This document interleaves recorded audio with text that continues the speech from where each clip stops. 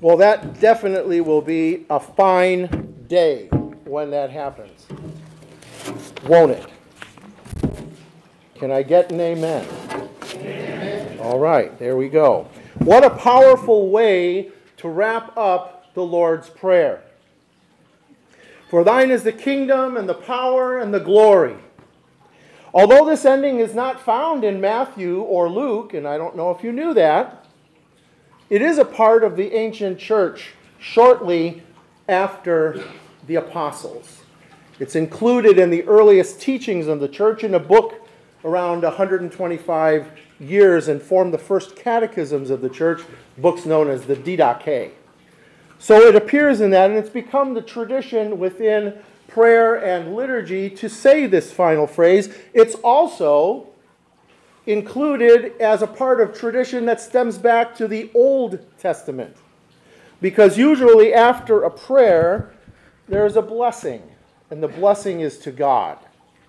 And so this is the way we wrap up the Lord's Prayer, and just instead of saying amen, we say, for thine is the kingdom and the power and the glory.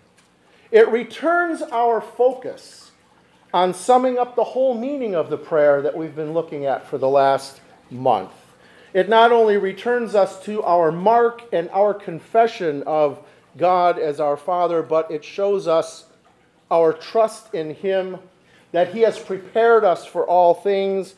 He gets us set and He sends us off into the world. This closing reminds us that we get our daily bread from Him and all that we need. It reminds us that He is the one who forgives sins. It reminds us that His holy will be done. And particularly, since we're coming off the last two petitions, this kind of builds in this ending. Bring us through that hour of temptation, that hour in which Satan would want to pull us off that confession that God gives us everything and lead us into following our own wills and desires. And the last temptation, deliver us from the evil one himself, not only through the sacrifice of His Son to set us free, but deliver us from the evil one. God puts His armor on us. And we went through that description of the soldier. So we look to God alone to snatch us from that roaring lion who walks around seeking who to devour. But we want to look at three things in this in the closing, in the blessing of the Lord's Prayer. It reminds us of three things. Thine is the kingdom. The kingdom belongs to Him. We remind ourselves, yours is the kingdom. The kingdom is not ours, meaning, this is not my church. This is not my doing.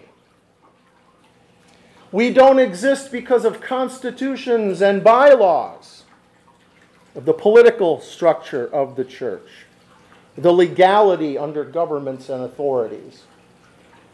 We did not build this church. And when I say church, capital C, I mean everyone else who is worshiping God this morning in other congregations or other denominations. The kingdom belongs to Him. The congregation and our meeting is a result of what He has done. It does not depend on us. In fact, if we were to close, God forbid, as other congregations have, the kingdom is still His. And His word is still the way that we belong to His kingdom. Matthew and Luke have the passages where most of the occurrence of kingdom talk happens. In Matthew alone, 112 times, because he's writing to Jewish people, and they understand kingdom. because it's all through the Old Testament. And Jesus comes on the scene, and John the Baptist says, the kingdom of God is near. The kingdom of God is near to every one of you. And then Luke says, in Jesus' words in our gospel today, the kingdom of God is in your midst.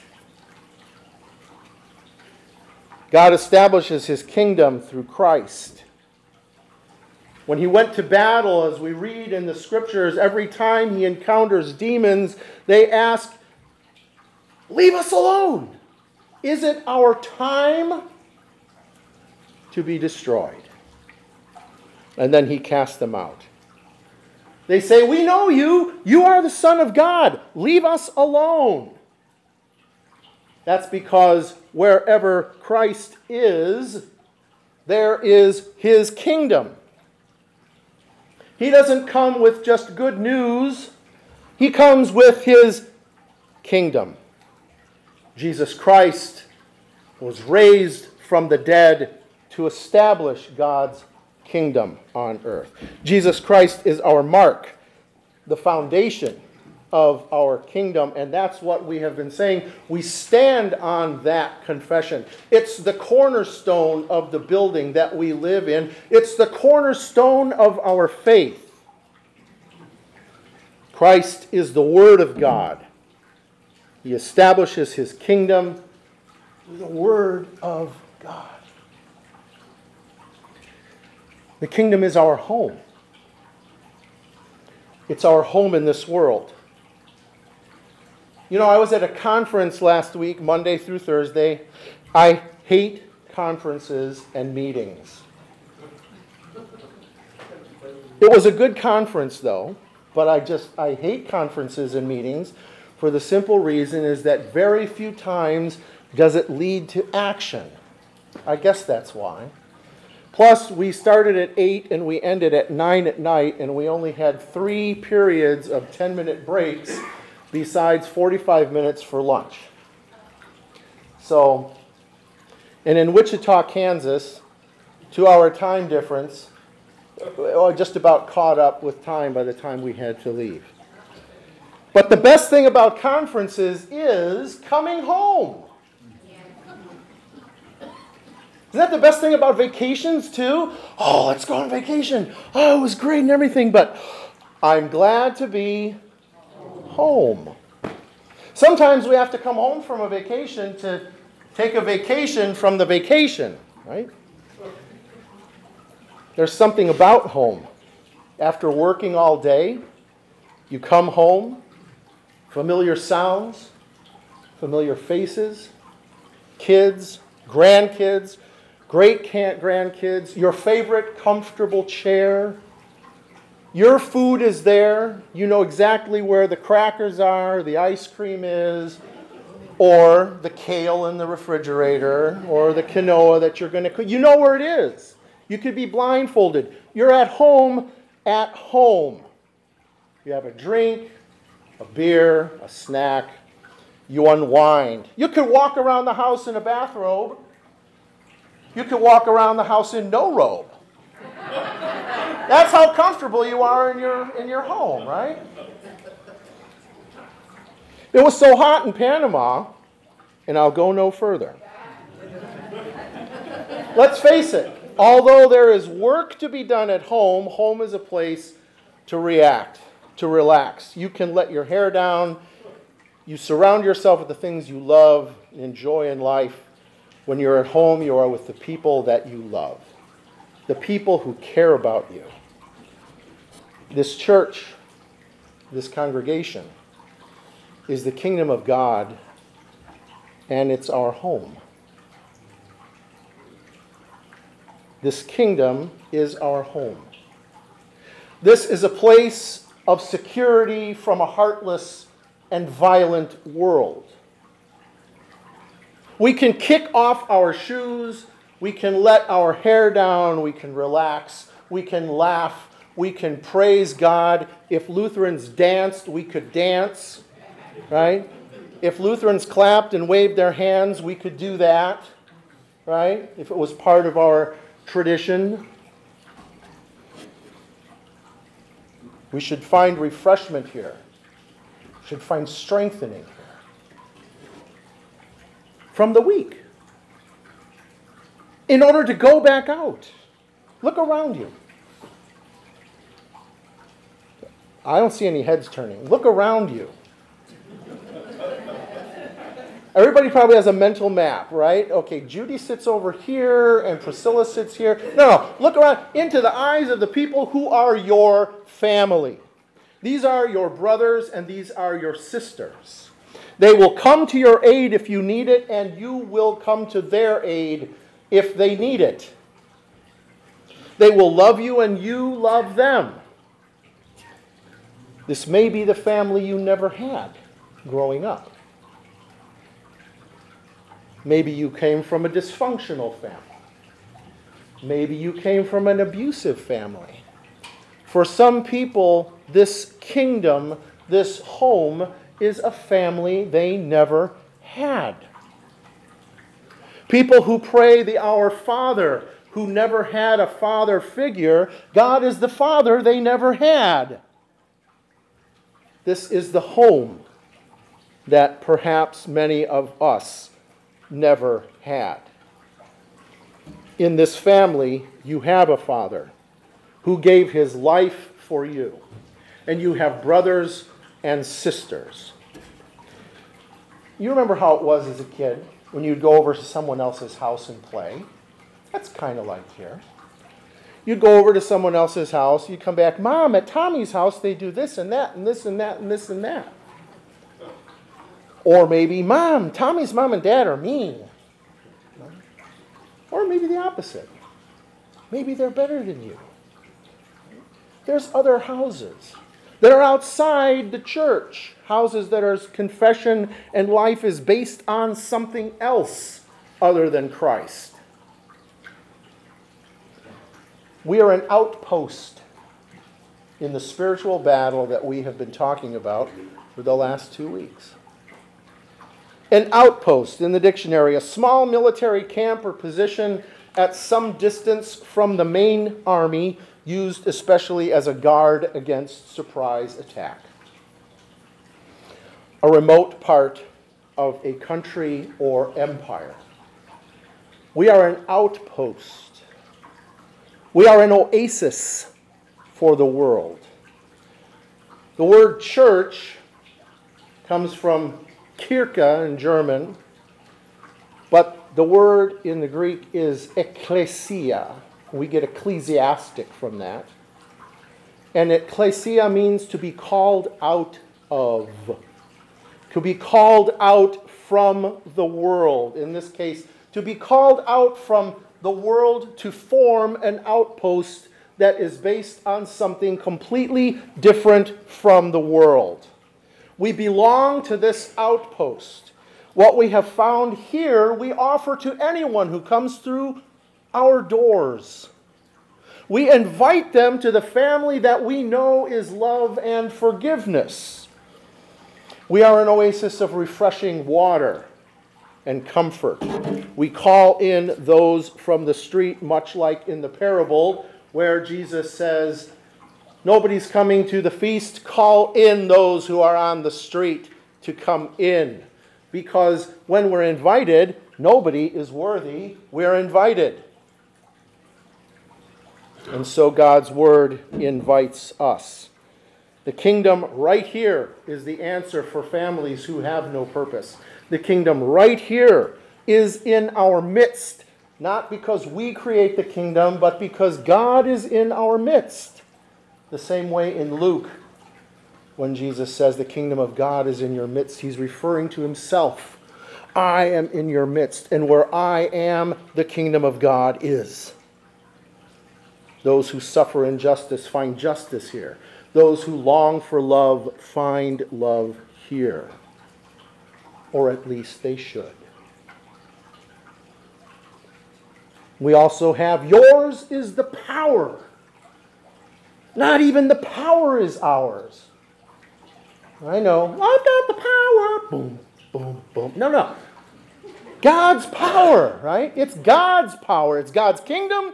It's God's power. Outside these four walls, the world has a different power. The power in the world is a struggle for survival, dog eat dog, violent, abusive, self-seeking, careless in that it cares for nothing else but self. Look at our political system. Look at our inner cities. Look at our banks and executives and CEOs, right? The whole companies. Greed, power, money, wealth. A different code of power out there. A world that offers temporary pleasure. But we know within these four walls, that is in his kingdom, the power belongs to God. Thine is the power. Every place where God's word is preached, every place where his sacraments, baptism, and the Lord's Supper are celebrated, because they are his word, there is the kingdom of God, and there is the power of his word. In other words, through his word, he has taken the hill in battle. The cross on the hill is the flag. It's the standard. He put a flag on the hill, in the ground, his son. He emptied Satan of his power when he rose from the dead, and we have an empty tomb. God's power is love.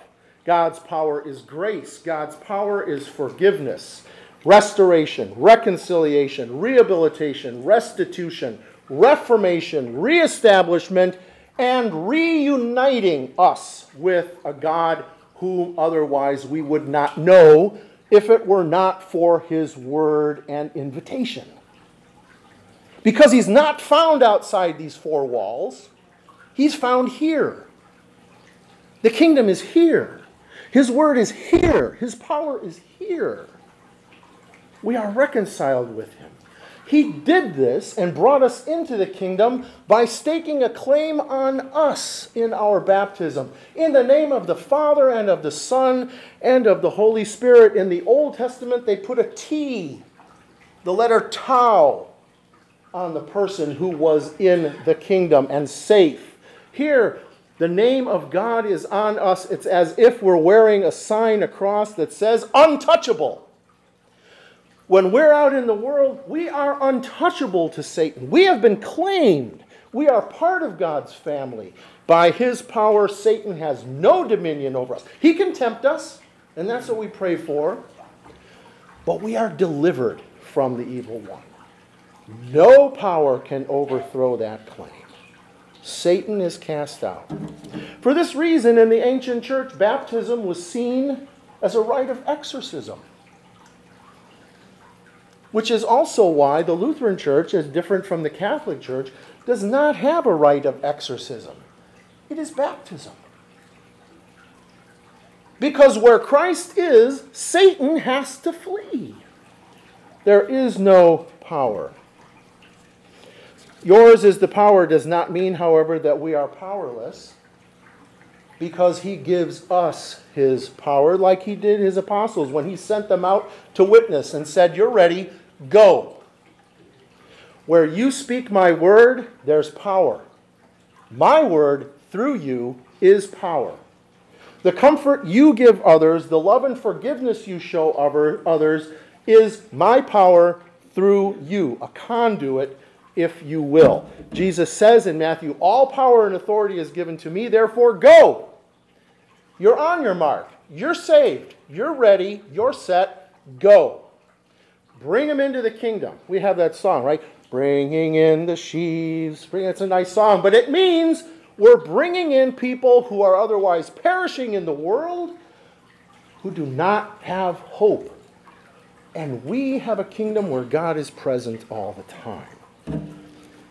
Now, in Matthew's passage, right before he says, "Go and make disciples of all nations," there's also a passage right before it. He says, "And the crowd of people were standing around, and they saw Jesus, and some doubted." Some doubted. maybe that Jesus rose from the, maybe that's not Jesus. Maybe it's someone else. Some doubted. But he still gave the mandate to them all, even in the face of doubt, because his power convinces all doubt. I was never in the military, but those of you who were, I can imagine that even if you doubted the command of a superior officer, and even if you were afraid and the commander said go, what would you do? You have to go, right? In the confidence that the commanding officer knew what he was doing and that he had the power and the authority. But you had to go. Now, God isn't a general, but he's telling us to go. Even if we doubt, even if we say, Lord, I can't do it, he's saying, rest in my power.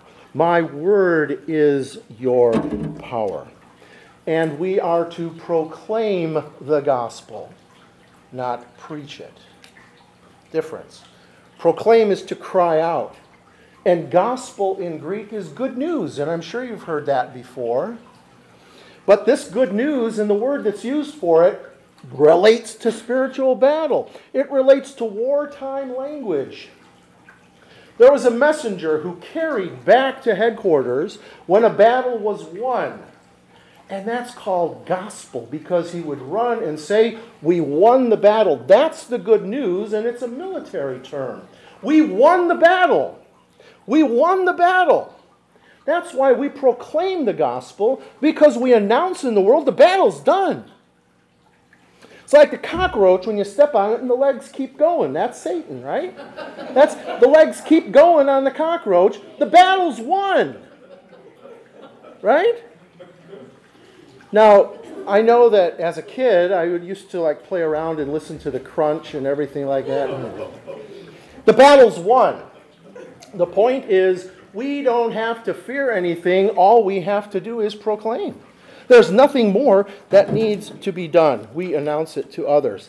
And you know what? The final thing is yours is the glory. Yours is the kingdom. Yours is the power. And yours is the glory, because that's why we were created. And that's what Revelation is about. Who's worthy to open the scroll and read it is the Lamb of God who sits on the throne, and all wisdom and power and honor and glory are his, now and when he returns. We were created for his glory. We as people, his church was created for his glory. So these beautiful words sum up. And in the end, when our Lord calls us home and when he returns, we will be seated around that glorious throne and singing and praising him in his kingdom, not bothered by the world. For thine is the kingdom and the power and the glory forever and ever. Amen. Oh, I forgot the little doggy. The little chihuahua chasing. That seems to be us right now. You see, that chihuahua cannot hope to overtake that rhino. What is that little dog doing? But that little dog's got power that doesn't belong to him. He's got to have fire. He's got to be throwing, all care to the wind there, because we can maybe nibble his toenail. But that's us. We're going to keep after Satan in the world. We're going to keep after. We're going to keep running, because the power does not belong to us. We don't run and chase in vain. Amen.